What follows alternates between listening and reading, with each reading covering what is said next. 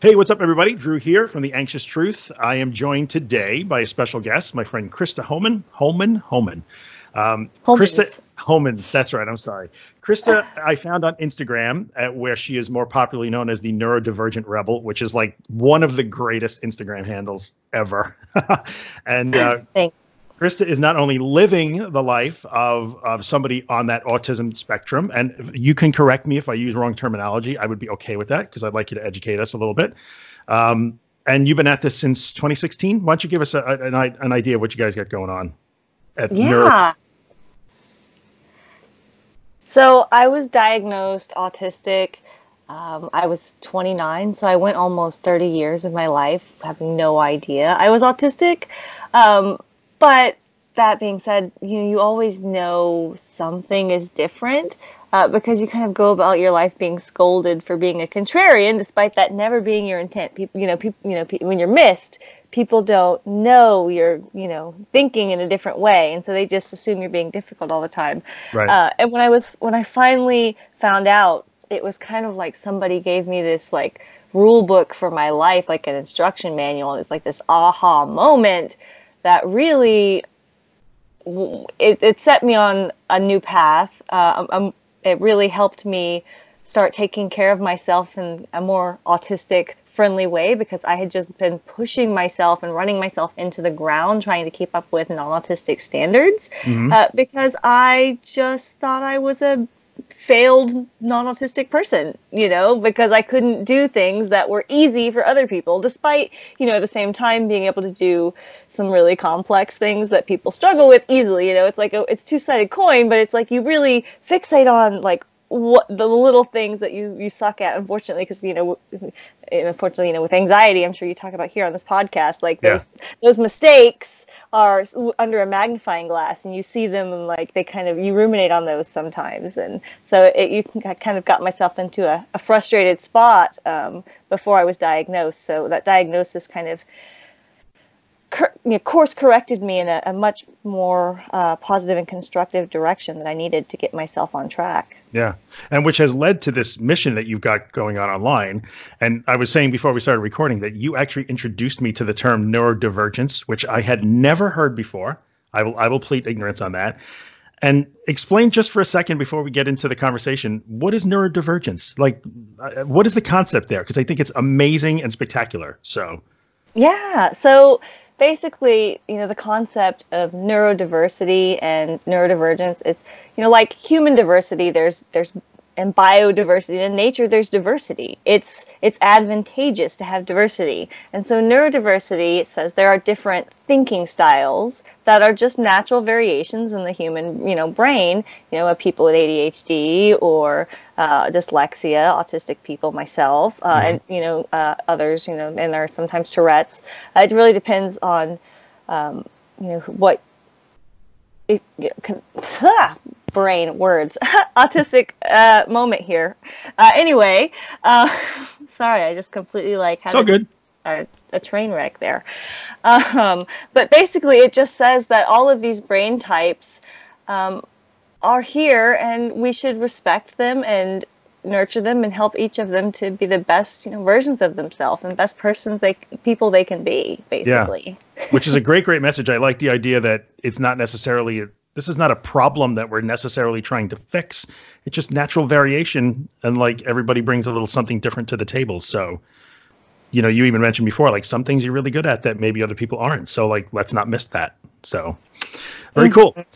So before we get into it, I was telling Christa before we started recording that this all started when somebody in my Facebook group asked if the methods that we talk about in the podcast to deal with anxiety and anxiety disorders, that whole facing, floating, accepting thing, going toward the fear, not reacting, all of those things, and unlearning the cognitive link between panic and danger, would those be helpful to an autistic person who's struggling?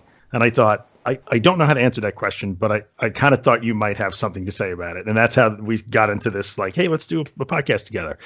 So I would imagine that you were saying that, anxiety does come along with people that are on the autism spectrum. I mean, is it automatic for everybody, or is it, you're no different than anyone else. Like, you may have anxious days and not anxious days. Some things may cause anxiety, some may not, I'm sure.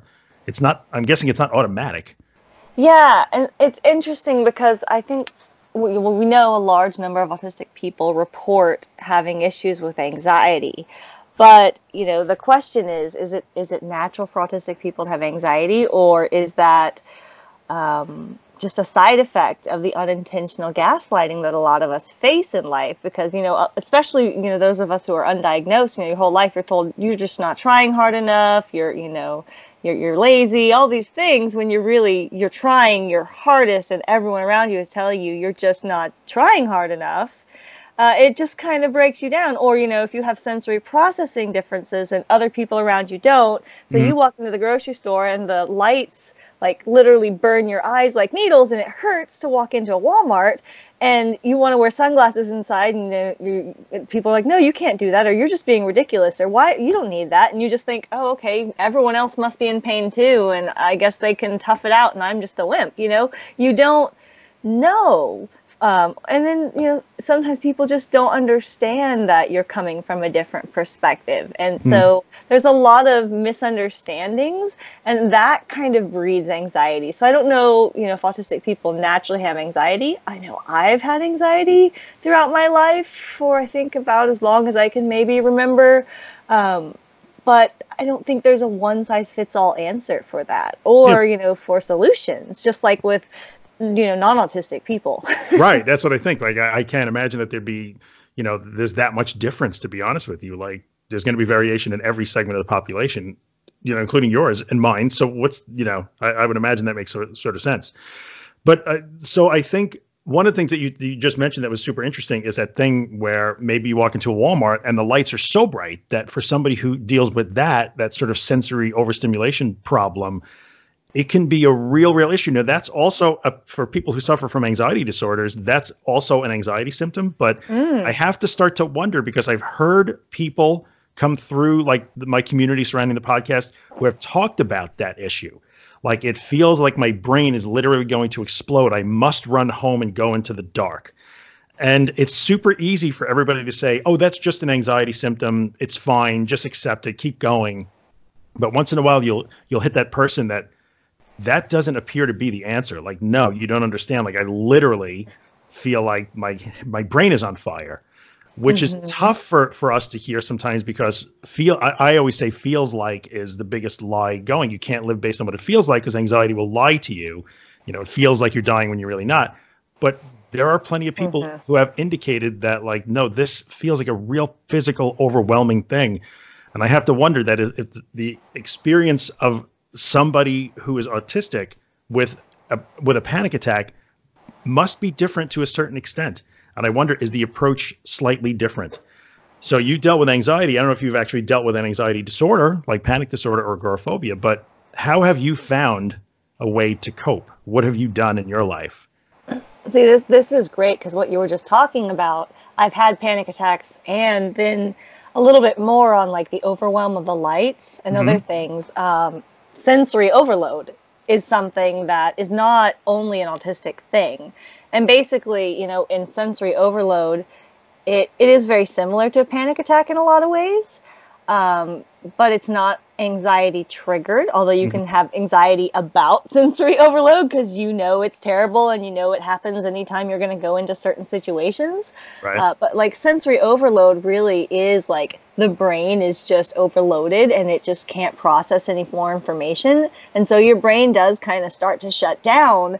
And so what you have in sensory overload is, you kind of lose a bit of cognition first, and maybe you get a little slurry, or if you might notice things are weird. And then you start to kind of go downhill from there. And then if you don't get yourself out of the place, you might have almost an anxious reaction where it's like, get out of here, because your brain is like sending signals, run, get away, this is bad. Yeah. And, because then you really can just have overloaded your brain and you can't handle anymore. And so that's like sensory overload. And, like I said, it's not a specific autistic thing, but it is something that's more common with autistic people and happens more frequently with autistic people. And then panic attacks. Oh, they suck. I hate panic attacks. I think we can all agree on that. I don't know anybody who loves them. Oh, they suck so bad. And I've had both of those things, and they do feel a little bit similar. With the panic attack, is so frustrating because, well, for many reasons. I think you know all the reasons it's frustrating. But it's, definitely different triggers. Although I think I've had panic attacks thinking about having sensory overload, Yeah. too much, because they're not fun. And when I got diagnosed autistic, I also got a social anxiety diagnosis. Although hindsight, I was kind of holding back a lot of things because there's a stigma about anxiety, mental health. Yeah. And I also didn't have the language to talk about anxiety and mental health because it was never considered or something that anyone talked about growing up. And generalized anxiety might have been more accurate, but I got the social anxiety diagnosis, and I was like, no, I don't even have anxiety, even though I had all the physical symptoms. Mm-hmm. I was having indigestion, sweaty palms, like all of it, physically. Yeah. But I was so used to operating at that level of high anxiety all the time. That was your normal. Normal, yeah. I had just put it all, and I've just stepped on it and used it all to climb up, and I was just used to it, and I was burning myself out. I was making myself sick, and that's why, I ended up being diagnosed because I had health problems related to the anxiety. And so I was, a sick autistic. And so I was, bad enough off mentally to where I represented what people think a stereotypical autistic looks like. Because, mental health professionals, they don't know what an autistic and good mental health looks like. The definition of an autistic person in the DSM is basically an autistic in crisis or an autistic person in bad mental health. Okay. So what does it look like in a regular good day? Does anybody describe that?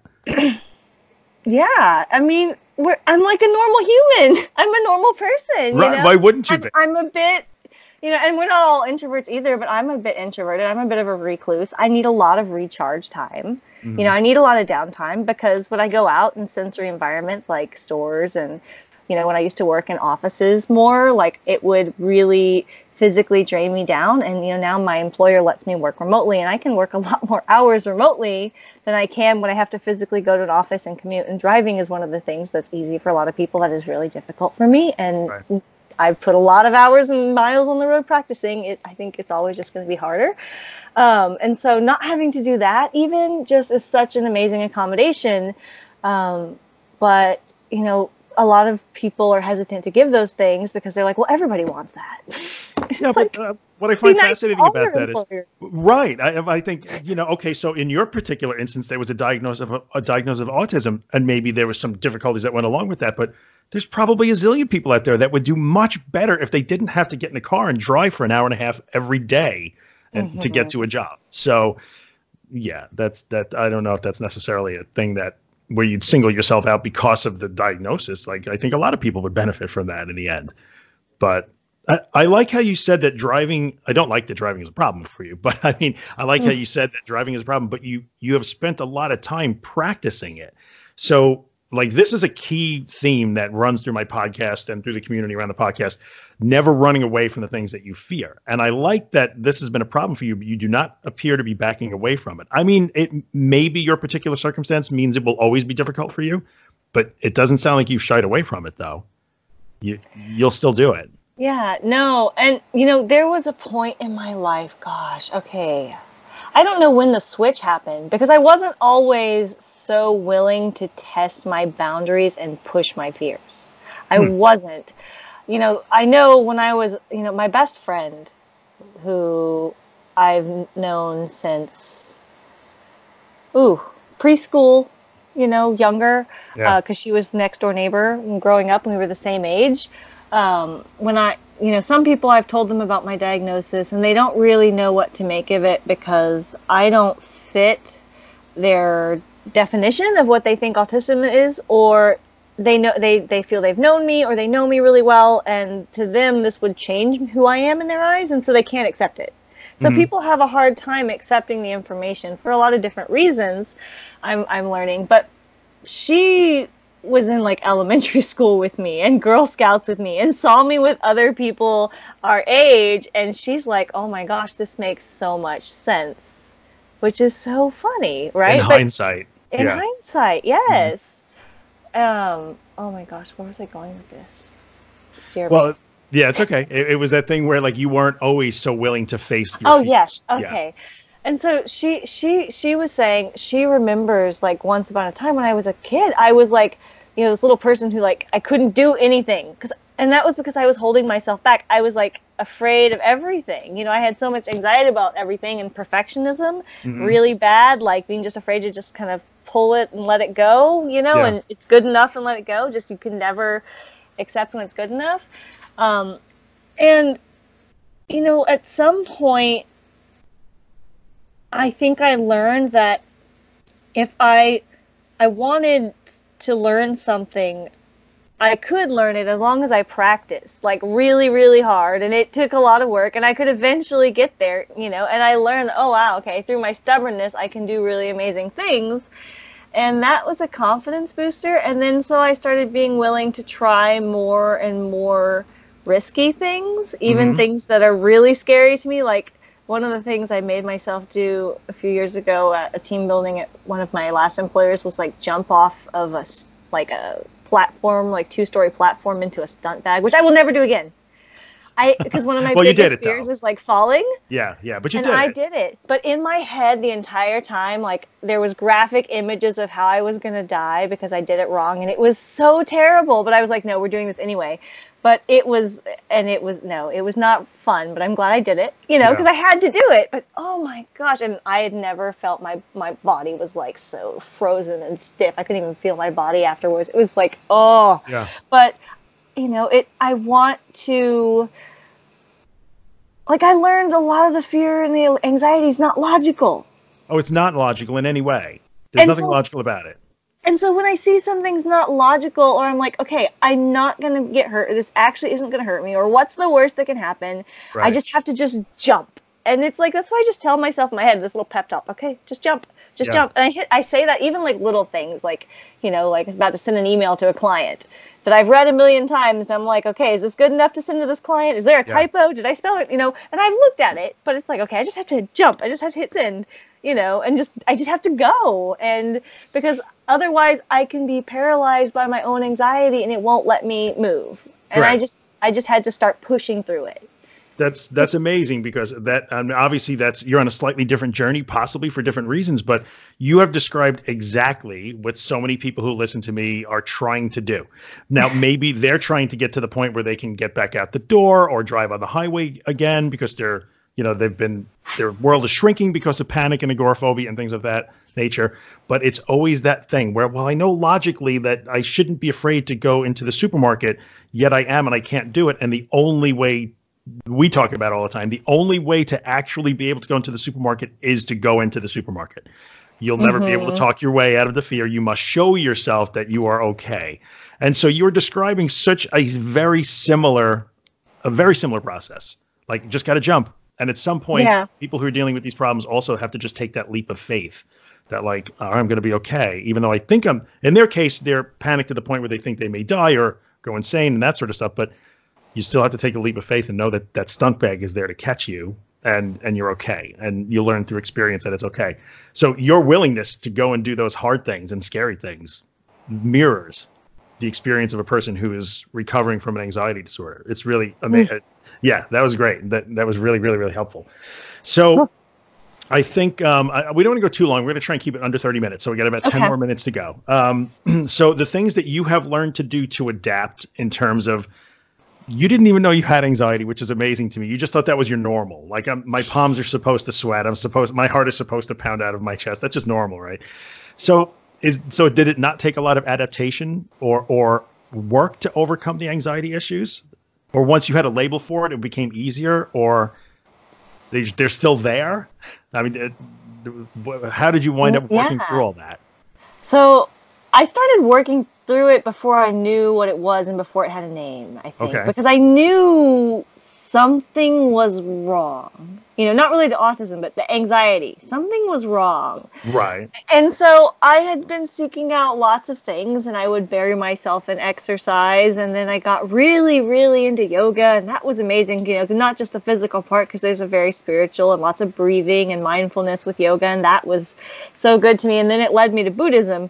And so as an autistic person, for me, and we're all different, but in a very stereotypical way, like lists and handful checklists of things are so useful to me. And this Buddhism was this very practical system of getting your brain right and kind of calming your wild mind that's all over the place. Right. And so I started, with a lot more mindfulness and Buddhism and meditation. And for me, that was really helpful. But the breathing exercises the most, and, being more aware of, oh, here's that feeling again. And it's, observing, what does this feeling feel like? I know it's going to pass, all of that stuff, just being with it. But I learned that, before I had a name for what I was even dealing with. I started to do those things because I was I knew it gave me relief, and I hadn't had relief my entire life. I'd always been, or at least for as long as I could remember, I'd been just amped up, anxious. I'm a million miles an hour kind of a person anyway. So that was really helpful. And then when I was diagnosed autistic, and then I started to, learn more about anxiety, because a lot of autistic people have anxiety for whatever reason. And I started to be more involved in kind of autism and then mental health community. And I learned more about anxiety, and I was like, okay, I have a lot of anxiety, I started to realize. And I started to really deal with it, really deal with it. Yeah. Which is, giving it a name helped so much. Yeah, go ahead. It sounds like you developed a lot of the same tools that we talk about all the time on the podcast, and people that are in this process of overcoming these anxiety disorders, the difference between anxiety and anxiety disorder, use all the same tools: the meditation, the mindfulness, the breathing exercises, not because they're shields against panic and anxiety, but they're focusing tools, they're mind calming tools, they're quieting tools, puts you back in the driver's seat a little bit. So it sounds like you've had a similar experience with those particular tools that they've helped you out, which is great. And I think I want to get to a couple of the questions that people had asked that maybe you can shed some light on. There wasn't a whole lot, but one person had, well, I'm going to ask a question first. My question first. Yeah. It's my podcast, so I get to ask first. So the question would be, and I've had many people that follow me and listen to the podcast, they're dealing with their children are having anxiety problems, and they're looking for help with their children, which is great, or other family members, and some of which are also diagnosed autistic, or they have other neurodivergence issues, if you will. And I know, they worry sometimes. I've got that. Well, how does this complicate it for my son or my daughter? And I don't know. I'm guessing there's no blanket answer to that because of diversity within every community, of course. But do you have an opinion on that? Is there a wrinkle here? Yeah. It's hard when you're helping, especially if you're helping, your kids and they're younger. With autistic kids, it's with anxiety. It can even be OCD level sometimes, or we tend to be at least I am. I'm really fixated on problems, and I see a problem and it's big and it's glaring me in the face. Okay. And it's I can't ignore it until I've checked it off that it's taken care of and it's good and it's safe. Okay. And as a kid, I would tell my mom things like, oh, I can't get out of the bathtub. I'll slip and I'll crack my head open and I'll bleed to death and I'll die. And my mom thinks I'm being dramatic because I'm this logical kid. Why would I really think that would happen? I was for way longer than it should be. My mom had to pick me up and take me out of the bathtub. But I was really convinced, I'm also a very visual thinker, so thoughts in my head are, I close my eyes and it's like a VR 360 movie. I can see it clearly. And so I could see very clearly what I had imagined in my head happening, and it was real to me. And I was convinced that was going to happen to me. And but people from the outside don't understand how real that is. Right. Right. Which may be more of a wrinkle because of your position on that spectrum, possibly? Is that what you're intimating? I'm not sure. Yeah, and it's tricky because, autistic people, a lot of, like, we think and we experience the world and our emotions often in a more intense way. Mm-hmm.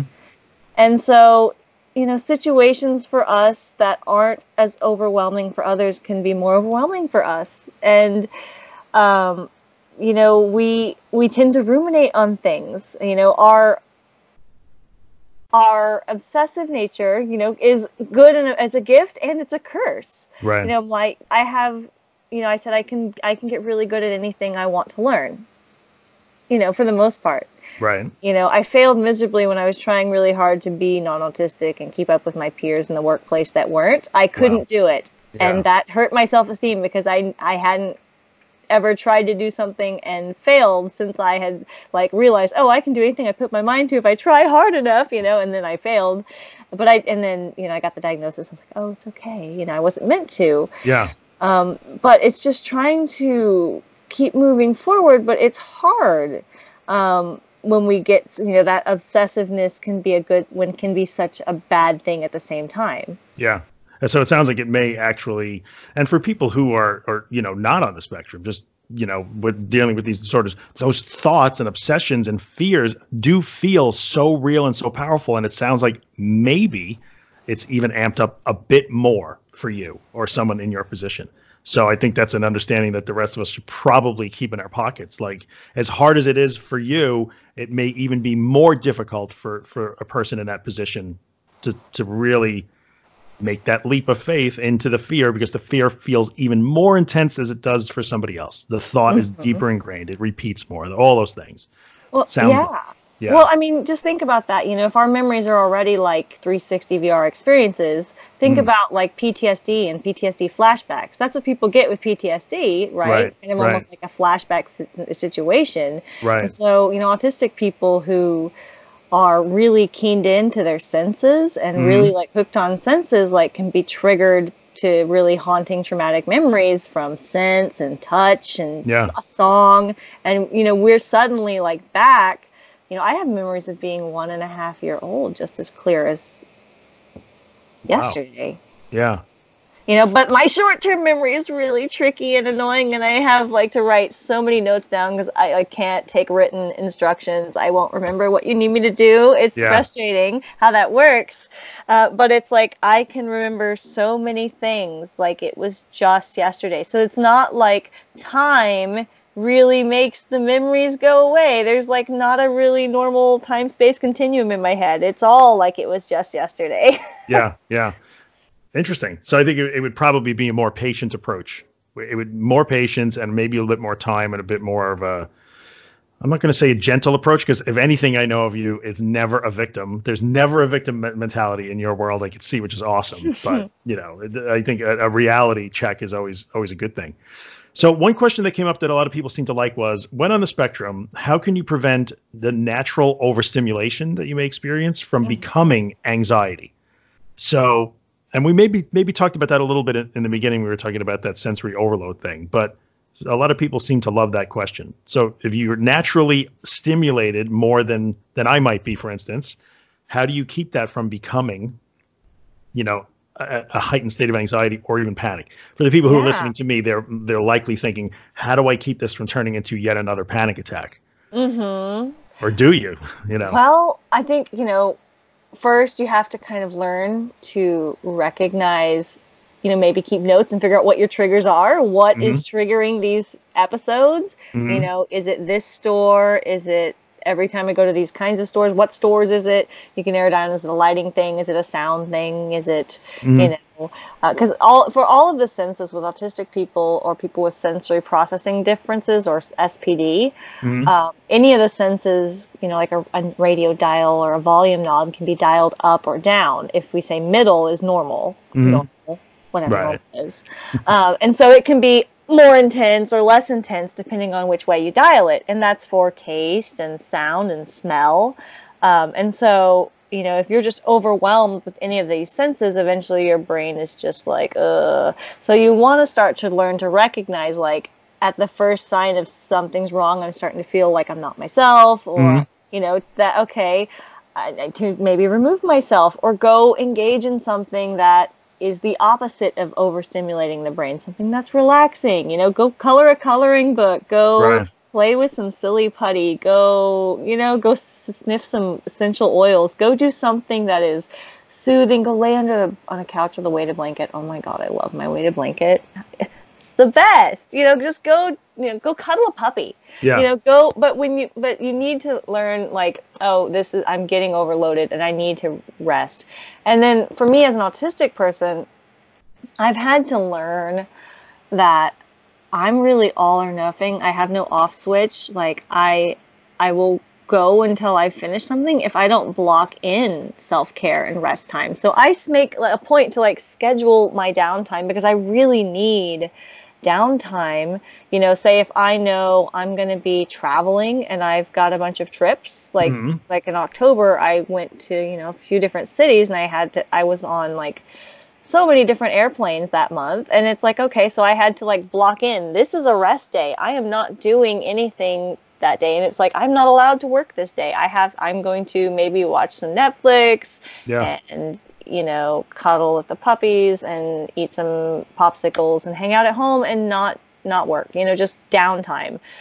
Because it's like the brain is overstimulated. So that you have to like constantly be aware of that and be thinking about, okay, what is good for me that is the opposite of overstimulation that can kind of balance that out. And so learning yourself, that takes a lot.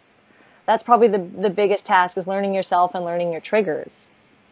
So interesting, because some of what you described, which makes perfect sense, and obviously you figured a lot of these things out through trial and error for yourself, probably, they would be cardinal sins in my world. Like, so you go into the supermarket and you're feeling overwhelmed, and you are correct, like in your situation, but you are actually perceiving it that way. Your perception of that environment is different than mine. And so you must act on the fact that it is a different perception, whereas we would normally tell somebody, nope, you just have to relax into that and stay. And when you run, you learn that the supermarket is dangerous, but that's not what you're doing. Like, you are literally adapting to the reality. It is a reality for you. It's not in your head. It's not a false fear. That is the reality of how you perceive the world. So but we've been told it's in our heads a lot. That must have been incredibly frustrating. It must have been. Yes. And so I think if there's one person listening to us that maybe hasn't been diagnosed or doesn't know, isn't sure, there was some question, I know that there are people that probably are trying to do this thing that I talk about doing, where like, no, you don't leave the situation because that's the wrong thing to do, who maybe really should leave the situation if they are truly perceiving it that way. It's such a fascinating thing. So it adds a bit of a fine line to walk. You need to get out of the situation and then learn the proper way, I guess, to be able to do that task, as opposed to just never doing the task again. And here's some other, you know, maybe tips too. You know, if you find out that it's like overstimulation from light or overstimulation from sound, then okay, get some. What is it? The silent headphones? Yep. Or even the sonic earplugs you can use at a concert.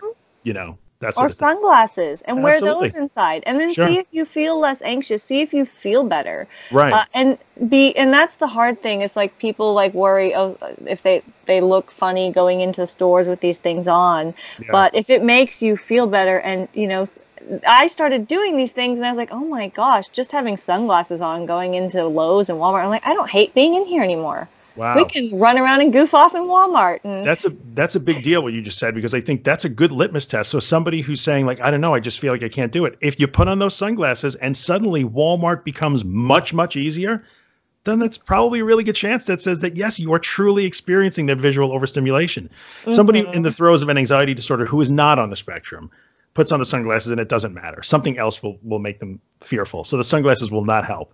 So it's such an interesting thing to think about. Like, it adds a wrinkle. You know, you still have to learn to take care of yourself and go shopping and do those errands and everything, but you have to be aware of how you're perceiving the world, I guess, what the triggers are, and then how to adapt to those things. It's awesome. Yep. It's tremendously helpful. Oh, glad. Yeah. So I guess we'll kind of wrap it up. There was one other question that somebody asked, but you kind of brought it up again. This person says, I was diagnosed with ADD late in the game, and after years of anxiety disorder, she was conflicted, like chicken and egg issue. Do I have ADD or do I have an anxiety disorder? Do I have both? which came before the other, but I don't know, does it really even matter in the end? I did have some symptoms early in childhood. I didn't have true poor memory and agitation until she became agoraphobic. So it all became a kind of a jumbled mess for this person where, wait, do I have ADD and an anxiety disorder? Do I have one or the other? And it became hard for her, I guess, to keep them separate or pry them apart. I don't know if you have found that in your situation or dealt with people where it all gets mixed up. Oh, great, another diagnosis. Yeah, well, and what's interesting is with neurodiversity, a lot of the conditions are commonly co-occurring with one another, like autism. I don't have ADHD. One of my closest friends is ADHD, and I have a lot of ADHD friends, like just naturally. I don't know, I gravitate towards the ADHDers. It's like, it's not, we're neurodivergent. We can feel it. My people, yes. But with autism or ADHD, it is something that it's a lifelong diagnosis. You don't age out of it, you age into it. Kind of, you grow into it, you mature into it, and you learn to cope, or you don't, and you kind of you change as you grow. But the way you think doesn't really ever change, and it's hard to say too. But because with autism and then with ADHD.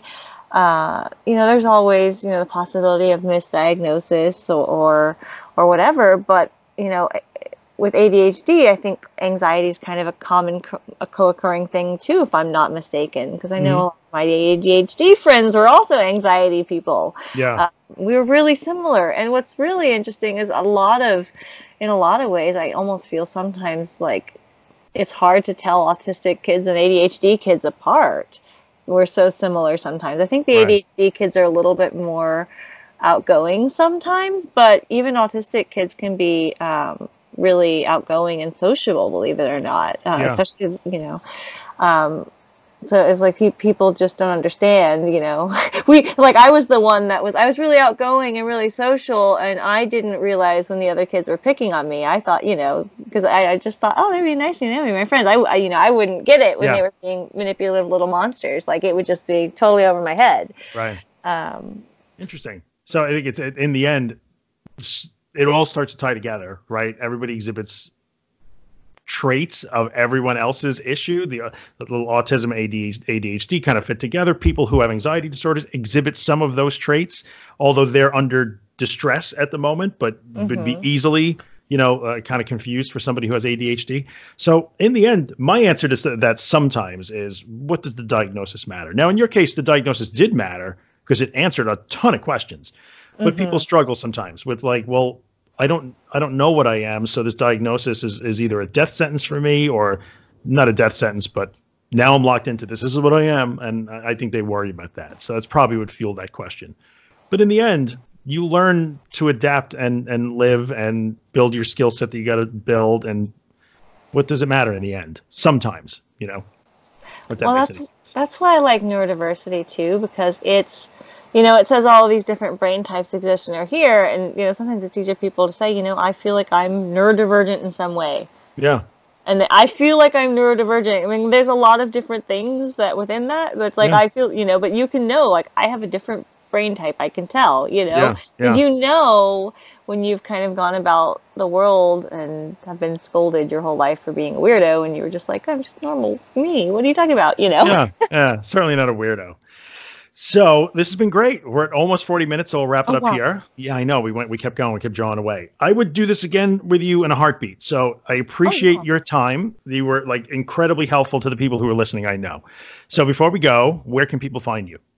Yes. So neurodivergentrebel.com is probably the easiest place. I'm on all social media platforms as Neurodivergent Rebel. I'm pretty easy to track down. Yeah, you are. You're pretty visible. Which I dig. Yeah, I dig.